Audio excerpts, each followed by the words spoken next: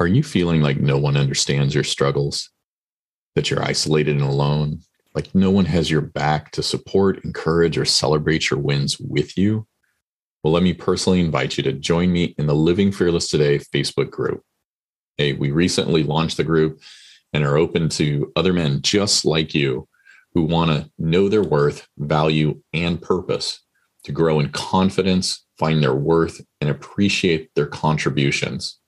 So if you simply search Living Fearless Today on Facebook and then just click to join us. I look forward to meeting you, seeing your growth, and the success you begin to experience in your life within this band of men. This is the Living Fearless Today podcast, a show that helps men like you and me who are struggling to get unstuck and overcome fear to live confidently and courageously. I'm your host and transformation coach, Mike Forster, helping you create the change you want now. Join me as I interview men who've conquered their challenges and soared to success as they spill their secrets on how they live fearless today.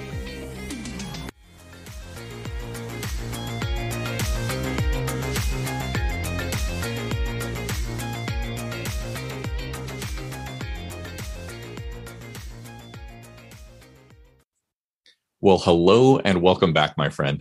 This week, I have the pleasure of speaking with Rennie Gabriel. Rennie, we have just had some awesome conversations about finances and just like what it brings about, both the challenges and the freedom, right? And so Rennie is the author of Wealth on Any Income, so helping you not just fall into those false beliefs that you have to have money to make money, but how do you get there from where you're at? You know, that's what we all want. He is a UCLA instructor. He's a TEDx speaker and a philanthropist with Shelter to Soldier, which is focused on bringing service dogs to veterans, to vets. We'll keep it easy. So the goal there is to help decrease the suicide rate in vets. So statistics show us that about one vet every hour is committing suicide. With this, and Rennie and I can get into this more, they've had no suicides for people that have, for the vets that have received a service dog. And that is amazing. So Rennie, how are you doing today, my friend? I'm doing terrific, Mike. Thank you so much. And to add on to what you're talking about with Shelter to Soldier, if they go to the website, sheltertosoldier.org, or they go to my website, they'll see donation pages. But they save 2 lives at a time. Not only have not one vet who's received his dog committed suicide, but the dogs are all rescued from environments where they could have been euthanized. Mm. So the dogs' lives are saved, that in turn save the soldier's life. That's awesome. So it's a double-ended blessing in how things go forward there. So yeah. It's just, I'm so privileged to be able to do this. Well, yeah, I can see why. That's amazing. Well, Rennie, if we can, let's start off with where things are for you on the business side. What does that look like for you today? The business side mostly is investing as opposed to teaching other people how to handle money effectively. That's not how I make my money, but that's where the money comes from that I can donate to the charity. So 100% of my profits from the work I do at this point are donated to Shelter to Soldier. And how can I do that? Well, it's because I followed what wealthy people do, and I have a passive income that's actually far greater than any money that I earned while I was working. That in and of itself is phenomenal. Well, can we go to the personal side? What does personal life look like for you? We just got back last week from touring the Northeast just to watch the leaves change color. And, Martha's Vineyard and the Norman Rockwell Museum and all sorts of other stuff while we're back there. So now that the pandemic is starting to ease, we can do some traveling. My wife and I have the opportunity to spend lots of time together doing whatever we choose. And we have a great portfolio manager. My tenants are wonderful. Life on the personal side I'm very blessed. That's the best way to say it. I'm just very blessed. Yeah. And so you're speaking about tenants. So you've got rental property. Is that the passive side, or is that something different? That is one of the paths. That's the path that led me to the financial freedom, what I call complete financial choice that my wife and I have. You know what? I don't want people to think, oh, gee, he's so lucky. Look at what he's got. Look at these rental properties and all these people paying him income. Like, I worked 7 days a week for about 5 to 6 years to produce this result. Mm-hmm. And I didn't even start until I was 50. And at 50, after a second divorce and a business failure I had earlier, I was flat broke. I mean, I don't think I could have put $3,000 together if my life depended on it when I was 50 years of age, which is, well, I'll call it embarrassing. And not only embarrassing from the standpoint of I'm 50 years old and I have next to nothing, but in the past, I was certified as a financial planner. So, I mean, here I'm supposed to have been trained in the area of money. And at age 50, I'm flat broke. How common or uncommon is it for people at 50 to be in that same situation? Well, from my speaking, I found out it's way too common. And a lot of people think that they haven't put it together by age 50, that it's too late.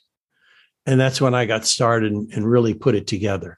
So, and I've got one of my clients got divorced when he was 65 and had $250,000 of debt. I mean, he was worth less than zero by $250,000, and he's now a millionaire. So he started over at 65. There is no age where it's too late. So is it more a mindset, like a mental state to where it's too late rather than being physically too late? Like if you kind of set yourself in that prison, then it's too late. Is that accurate? Oh, it's completely accurate. It's really all about mindset. I've got what I call the 3 secrets of the wealthy. And the first one, and the biggest one, and the most important one is attitude. And I'll give you a little acronym for the 3 secrets. It's attitude, forms, and investments. And the acronym is AFI, which is not the American Film Institute. It stands for attitude, forms, and investments, because the wealthy have different attitudes. As a matter of fact, I wrote a second book just covering those attitudes. And they look at the forms that we've all seen and used differently. Like maybe we filled out a form for the bank to borrow some money. They want to know, well, what do you have now? Well, a wealthy person looks at that. It's called a net worth statement differently than ordinary people. Like your CPA might tell you your house is an asset, listed as an asset. It's worth, hundreds of thousands of dollars or $100,000, tens of thousands of dollars more than you paid for it and more than your mortgage. That's not an asset. The house sucks up money. It's a liability. You've got, mortgage payments. And even if it's free and clear, you've still got utility payments. You've got repairs. You've got insurance. It takes money. It's not generating money. And so a wealthy person looks at those forms like, what assets generate money for me? And then the last item, investments. People think, I don't know about the stock market, therefore I can't do anything. Wealthy people are not limited to stocks, bonds, and mutual funds. They may have real estate. They may do peer-to-peer lending. They have equipment leasing. They have their own business. There's so many things besides stocks, bonds, and mutual funds. So they're seeing themselves differently, as well as they're outside of the box, right? Yeah, they're not exactly. They're not relegated to what we're inclined and taught to just think of as far as like you talked about the investments, they're looking at a bigger scope. And so they're finding the things that we may overlook or just take for granted. Is that right? Well, they're taking advantage of the things we not only don't see, but didn't even know existed. Mm. So how did you come about discovering those? Like, I mean, was it something that you learned a long time ago, or was it something along the journey that you've discovered yourself? Like, how did you go about determining this stuff? Yeah, it was along the path of my own journey. Like I said, I was embarrassed that I was a financial planner and broke at 50. But the problem with the education of becoming a financial planner is that you're taught how to help other people either become wealthy or stay wealthy. Insurance, stocks and bonds, limited partnerships, whatever, not about how to handle money powerfully on a day-to-day basis. The foundations of handling money are not taught to financial planners. They're not even taught to certified public accountants. It's not taught to people in school. Parents can't teach what they don't know. It's abysmal, the lack of financial education that we have in this country. So I set about trying to learn this stuff. And one of the most important things that I learned was that, and it doesn't matter if it's having a great relationship with your significant other, it doesn't matter if you're growing a business or attempting to become wealthy. What I say is wealth creation is a team sport, not a solo sport. There's not one successful wealthy person or business person who did it by themselves. So you mean when I'm mad at my wife and I go spend on stuff to get back at her, like that's not healthy? I think that's not healthy, Mike. Yeah, exactly. And not only that, if you had a conversation with someone else about why you're mad at your wife, you might end up with a different perspective and not feel the need to go out and buy stuff. It's a team sport. And I say that tongue in cheek, I know. It's one that was the habit that I did function under. So, and I've known plenty of other people that have done that same thing. Hey, I'm mad. And so I'm going to go do this. But what we're doing in essence is hurting ourselves. Oh, yeah. Not hurting our spouse. It's just self-inflicted pain that's coming out of, a lack of communication there. So, yeah, exactly. It's similar to my hearing an alcoholic one time say, I work so hard during the week, I deserve to get blind drunk on the weekend. Mm. That deserve to destroy yourself. That's kind of a mismatch. Yeah. And we often don't realize it. Yeah, right. Until that person goes into AA and finds out what they're doing. Yeah. Yeah, exactly. So Rennie, as you've got, I'm at 50 as well. And I've got 4 children that are adults now. So how did you at that point, when you're like, hey, I can't even get $3,000 together. Like, how did you go about, one, changing your attitude, but how did you also then go about educating yourself on how to go forward successfully? I would say one of the keystones was a book that I'd read a couple of times earlier and started the process and then stopped. But at age 50, I started it again and continued it. I was at least earning a living, not much. I was earning $5,000 a month. That's why the title of the book is Wealth on Any Income. I literally produced millions of dollars of net worth, starting by earning $5,000 a month and setting aside. Well, you know what? Let me put you on the spot a little bit, Mike. Sure. You may be able to answer this because you speak to a lot of people. You're a smart guy. Have you heard of the expression "pay yourself first"? Yes. Okay, great. Absolutely. Okay. The second question is, can you explain it? It's before you have any other bills that you take money out of that and put it intentionally into savings investment in whatever you're working on before you get to paying your mortgage, your utilities, anything else. So you're taking, after taxes, you're taking that money and putting it off to its specific task. So it's not, Starbucks, a movie, a hamburger, whatever the case may be. Is that a line? Yes. You are one of the very few people, and I've been on a lot of podcast interviews. You're one of the very few people who answered that correctly. Hey, cool. Yeah. So, and here's how I say it. I say, you deserve to treat yourself like you matter, which means you pay yourself first. Mm-hmm. Let's say you set aside 10% of your income into savings or investments or wherever it is that you will keep for the rest of your life. It will never get spent. It will just grow your net worth. And when I ask a lot of people to explain that to me, they'll say, yes, I've heard of it. Oh, I know what that is, but they can't explain it, number one. And number two, they don't do it. And well, that's just like going to the gym. I mean, for a long time, I neglected myself. I mean, I'm on a path to reclaiming my health. And, but I mean, how many of us know about the gym, know about ways to be healthy?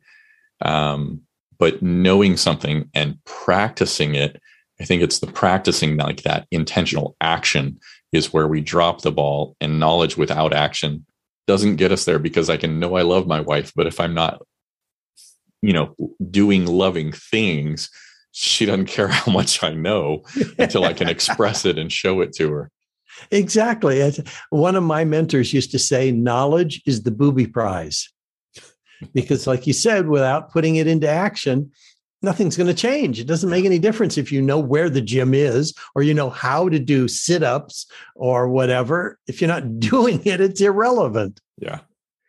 So you were talking about you're 50, you were making $5,000 a month, and I set aside $500 a month. Okay. In 3 years, I'd saved up $18,000.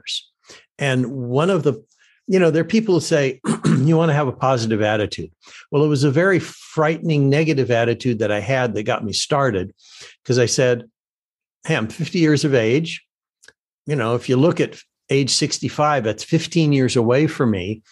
Am I going to be eating cat food or tuna? And I said, I've got to put it together. And okay, so 3 years later, I've got $18,000. Whoopee. This is where it's a team sport, not a solo sport, comes into play. My wife had a realtor who said, Rennie, you should buy this triplex, little 3-unit property. So, oh, that's great. But I've got $18,000 in Los Angeles. That doesn't buy anything. Okay.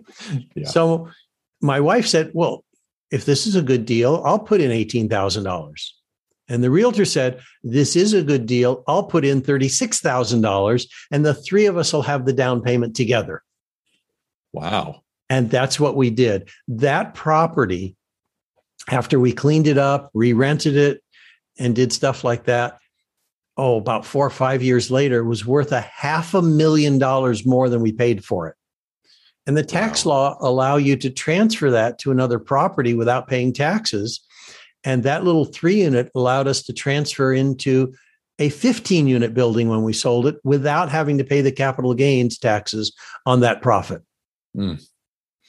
And over, I think it was, 53, 58, 5 years. Over the 5 years, we went from that first 3-unit purchase. I borrowed money. This is what wealthy people do. They borrow money to make money. They don't borrow money to buy a big screen TV. Okay. So I borrowed money and used it to make down payments on more apartment buildings with my wife and this realtor. And in the 5 years, we went from that 3-unit property to 50 units we owned and managed. So the basis of what you're saying is, doesn't matter where you're at, start. Yeah, exactly. Start, and you don't have to do it alone. I didn't have good credit to qualify for the bank loans when we started. The bank added my name because my wife and the realtor had good credit. Gotcha. Yeah. And so in understanding your journey, you had built up some money and gone through 2 divorces kind of on the path, but each time you ended up building up more wealth than the time before. Exactly. So were there foundational things that you had learned before that you then applied and refined as you went along? Yes. And one of them, again, is the very foundation of pay yourself first. And let me give you the example of how important it is to have a team and talk to people about what you're doing. And wealthy people aren't embarrassed to talk about money. They do talk about money. When I was about 30, I was in business, and I'd read the book, The Richest Man in Babylon, for the first time. And I started setting aside, I was earning $3,000 a month, set aside $300 a month. 10 months later, I was filing my income taxes, and the IRS said, "Oh, cool, you owe $3,000 in income taxes," which is everything I'd saved up over 10 months. And that's all I had. And it all went to the IRS. And I was so dejected and upset. I stopped paying myself first and for another like 8 or 10 years. Now, had I been having conversations with other people, instead of attempting to just do everything by myself, someone could have said to me, "Well, Rennie, if you hadn't saved up that money, you'd have had to borrow that to pay the IRS and have paid interest as well. It's a good thing you were doing it. Maybe what you need to be doing is paying yourself more than 10%, so you also take care of the taxes." But I wasn't talking to anybody else. So, like when you're talking about the community around you and having like that perspective that encourages you to continue on to, like you talked about, instead of stopping, increasing, how do you select those folks to come alongside of you? Because, I mean, we do have to be careful on what their mindset is. How are you selecting those for the people that are alongside of you now? Well, I lucked out with my wife. Well, no, I wouldn't say I lucked out. I actually manifested my wife, and she talks about she had manifested me. And what I'm getting at is, when there was a study at Harvard on the graduating class, I don't know, like 70 years ago. And they said that of the students who had written goals when they graduated, what they wanted to accomplish, written, not just buzzing around in their head, those students, and it was about 3% of the students, ended up with a net worth that totaled the other 97%. Wait a minute. Say that again, please, Rennie. Okay. Of the students that graduated from Harvard, I think it was around 1950, they did a study about 20 years later. And those students who had written goals on what they were going to accomplish created a net worth that equaled the net worth of the other 97% of the class. Hi, Coach Mike here. Hey, thanks so much for listening to the Living Fearless Today podcast. Man, if you're struggling with your worth, feeling you're not enough, and playing small, honestly, this isn't your lot in life.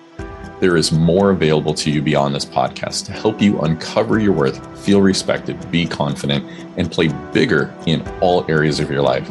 Grab a time at highcoachmike.com/book a call to set up a complimentary session on where you're at today, who you want to be, and how you can live the life you've been desiring. Again, head on over to highcoachmike.com/book a call and take that first step towards your life transformation. And so, do you think that all the students had heard about goals and about writing them down? I'm going to guess a lot of them did, but 3% of them did it. And so this goes back to like what you talked about, knowing and doing, and that's the differentiator. So I think we can take away from today easily, just start, don't do it alone, write things down and actually do them. Yes. And so getting back to how I lucked out with my wife, I had a list of 20 items I was looking for in my next relationship in terms of personality attributes, attitudes, spirituality, you name it. My wife, had a list also, but hers had 72 items on it. You had a high bar. You had a high bar to meet there, Rennie. Jeez. Oh yeah. I think I met about 50 of the 72. She met 18 and a half of my 20. Very cool. Okay. Yeah. So I manifested her. She manifested me. We are a match. We're still together 23 years late. Let's see how old. Yeah. 23 years later. Congratulations. That's awesome. Thank you. And she had a realtor that she had been working with for years. And so, sort of like when you want to get a good CPA, you'll ask people who appear successful, who is their CPA? Well, this was the realtor she was using, who she trusted and had confidence in. So, that's how it worked. Jim Rohn has a great expression. He says, your income will be the average of the 5 people you spend the most time with. And, so if you're talking about creating wealth, you seek out people who are where you want to be. If you want to grow a successful business, you have conversations with people who have businesses that are successful like you want to have. If you want to be an online marketer, you talk to people who appear to have succeeded in that business. You talk to others and say, who do you know who's really succeeded in that business? You do referrals and you start having conversations with the people who are where you want to be on your journey. So how are you kind of vetting out like who is authentically at that level and then who's kind of putting on the mask of being at that level? How are you kind of... It's again through referrals, because I got a lot of people saying, oh, Rennie, you should invest with us. And what I do is I say, well, let me talk to some people who have invested with you. And I've made mistakes. I remember making some investments in Scottsdale, Arizona, buying some condominiums with a company that had overinflated their values that we purchased. And then they ended up collapsing and, we lost money. So I have made mistakes. It's not all been a perfect road. But by the same token, one of the things that I do now is if someone talks about some investment they have, I'll test them out if I don't have a referral to them with $50,000 and see how they do and measure it in a couple of years. If I lose it, it's not the end of the world. If it turns out well, I invest more with them. And that's the way that I've been doing it. Gotcha. How have you, as you're going through this and, you're growing your financial education and knowledge, how are you also growing yourself to fit that level? Like, are you working with other people, or is it part of the 5 that you're working with, that you're surrounding yourself with, or is there other things that you're doing as well? Yeah, there's a lot of things. One of them is that I have, it was a mastermind. If someone's going to coach someone else, they ought to be coached. In the same way, if you're going to go see a psychologist, they're supposed to be under therapy themselves. So I do have someone that I've been working with for over 25 years. And at this stage, we coach each other. But the point is, we have that relationship. I have been in as many as 3 mastermind groups at one time. Now I'm just down to 1 mastermind group, but it's a group of people who are in the online space that I'm in, are very successful, and share their knowledge with other people in the group. If you go into this group and you say, who do you know who can help authors publish a book? We have referrals. Who do you know who is excellent at search engine optimization? One of the people in the group wrote the textbook on search engine optimization, literally wrote the book. So those are the people in the mastermind now. There's 150 people in it. The resources are incredible. Whenever anyone needs anything, we're all, pleased to provide, the information to one another or help someone else in the group. That's amazing. So, as you've been going along, it wasn't just about collecting wealth. Like we've also talked about Shelter to Soldier. So how did you, because some people will just have like their worth and identity wrapped up in the money and won't part with it. But this is a passion for you. How did you get to that point where it's like you went from not being able to get 3,000 to now you're like open-handed with it, helping others and saving lives, literally. Yeah. Back during the Vietnam War, I had it really easy. I was in the Naval Reserve. While people I went to high school with were crawling through rice paddies, I'm on a ship, sitting at a table to eat food, taking showers. I had it really easy. And some of the people I went to high school with didn't even come back. Recognize the service people allow us, in being posted in other parts of the world, they give us the freedoms to let us do what we're doing. And so it's important for me to support them. That's number one. Number two, I love dogs. I think they're the best creatures on the planet. And they're euthanized by the thousands. So, I've always contributed to animal causes. My wife has also been the chairperson of a charitable foundation locally in Los Angeles. And someone brought to her attention Shelter to Soldier when it was only about a year in existence. And here's a charity that saves dogs' lives, saves soldiers' lives. For every dollar, they're doing two things. And so I've shifted a lot of money to them. I mean, I'm talking about tens of thousands, hundreds of thousands of dollars. And every $15,000 that they get takes care of all of the requirements for raising a dog, training the dog, feeding the dog, the vet bills. And then when the veteran shows up, they're housing the veteran, training the dog with the veteran. It's an 18-month process. And actually, the dog picks the veteran that they want to be with. So what does the whole process like that look like? Yeah. I mean, I know they have to train the dog to be a service dog, but what are they doing then with the vet to like pair them up for success together? The dog picks the vet. The dog picks the veteran. And there have been veterans who've said, well, let me try this dog, let me try that dog. And they discover it's not a match. And then they get to, let's say, the third dog, and that dog says, yep, you're the one I want to work with. You're the one who can keep me. You're the one I'm going to help. And I don't know how it works. I'm not a dog, but the dog knows. Gotcha. So are they then training the vet to work with the dog as well? Yes, absolutely correct.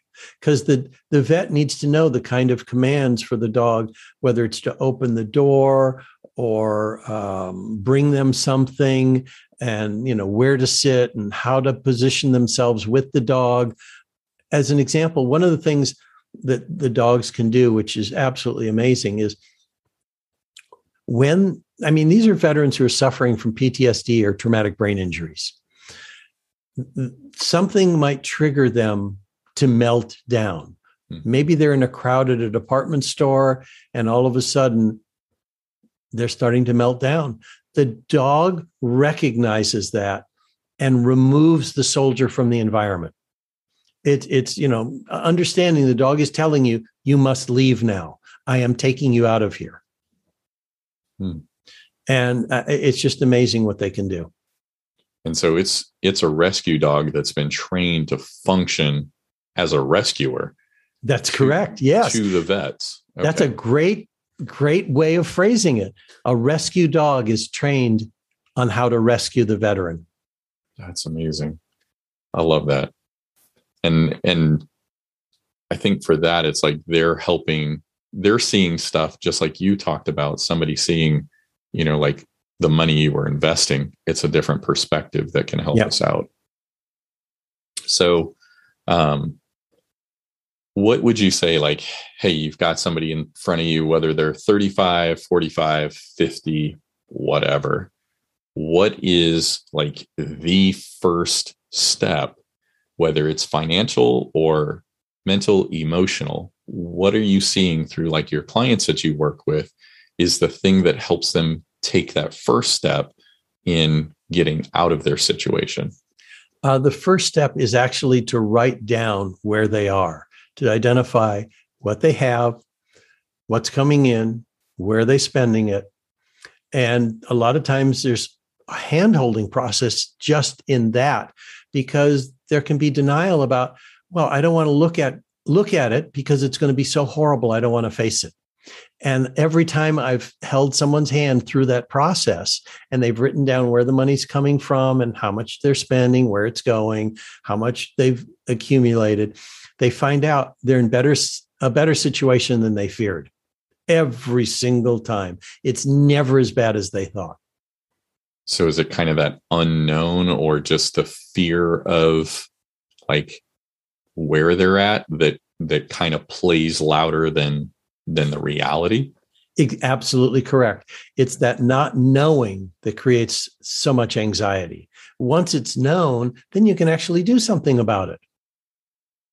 And so when you have them write down, now you're talking about writing down like their financial situation, correct? Correct. Yes. We can't get to the emotional or attitudes until we at least find out where they are. And what happens is when they've written it down, I know what the attitudes are. I mean, well, I've got the training. Yeah. As an example, let's say someone has $30,000 of credit card debt and they've got $35,000 in a savings account. I already know that they did not create that savings account. Really? How did that come about then? It may have been an inheritance. It may have been a lawsuit settlement. Maybe they were in an auto accident and this was a settlement. It may have been something someone gifted to them, a relative, but they didn't produce it, because if they did, they wouldn't have $30,000 of credit card debt. So they created a windfall of some sort, right? Yeah. Yeah. They've been spending in a way that they think they have more money than they do, or they want to impress someone else or whatever it is. And those are the things, the attitudes that come up when we're having conversations. Gotcha. And does the situation that they have money in the bank and they have that debt also then communicate like how they feel as far as like their security with stuff? Exactly. What does that show you? They're afraid to spend that $30,000 because they know they didn't create it. Mm. And they haven't taken the actions to create more. They've created debt instead. So, yeah, I mean, when that financial form is filled out, I know who I'm talking to. And then where do you go from there? We start with conversations. About, what happened and, the experiences and how do you feel about this and what are you hoping to accomplish? What are your goals? What are your objectives? What's gotten in the way? Those are the things that we talk about. Gotcha. What do you see as like a common thread that folks are coming in with? Like, what would you say is like the most common I'd say it's split between two areas. Okay. One area is someone is already in a good situation and they want it better. And the second is someone who feels like they're treading water. It's coming in, it's going out, and they don't feel like they're getting anywhere. Gotcha. Okay. Those are the two primary situations. And occasionally it's someone who just says, I think we're paying too much in taxes because friends of ours aren't paying as much as we are. But I get referrals from CPAs, so that doesn't happen very often. Gotcha. Okay.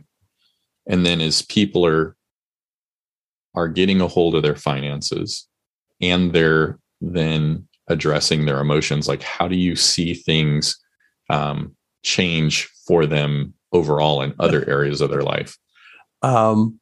It impacts all the areas. I recall a general contractor. He remodeled houses, and his attitude was, if I pay myself first, if I set aside money, I won't be able to pay my vendors. I won't be able to pay the supplies. I won't be able to cover my payroll. It was all in his head.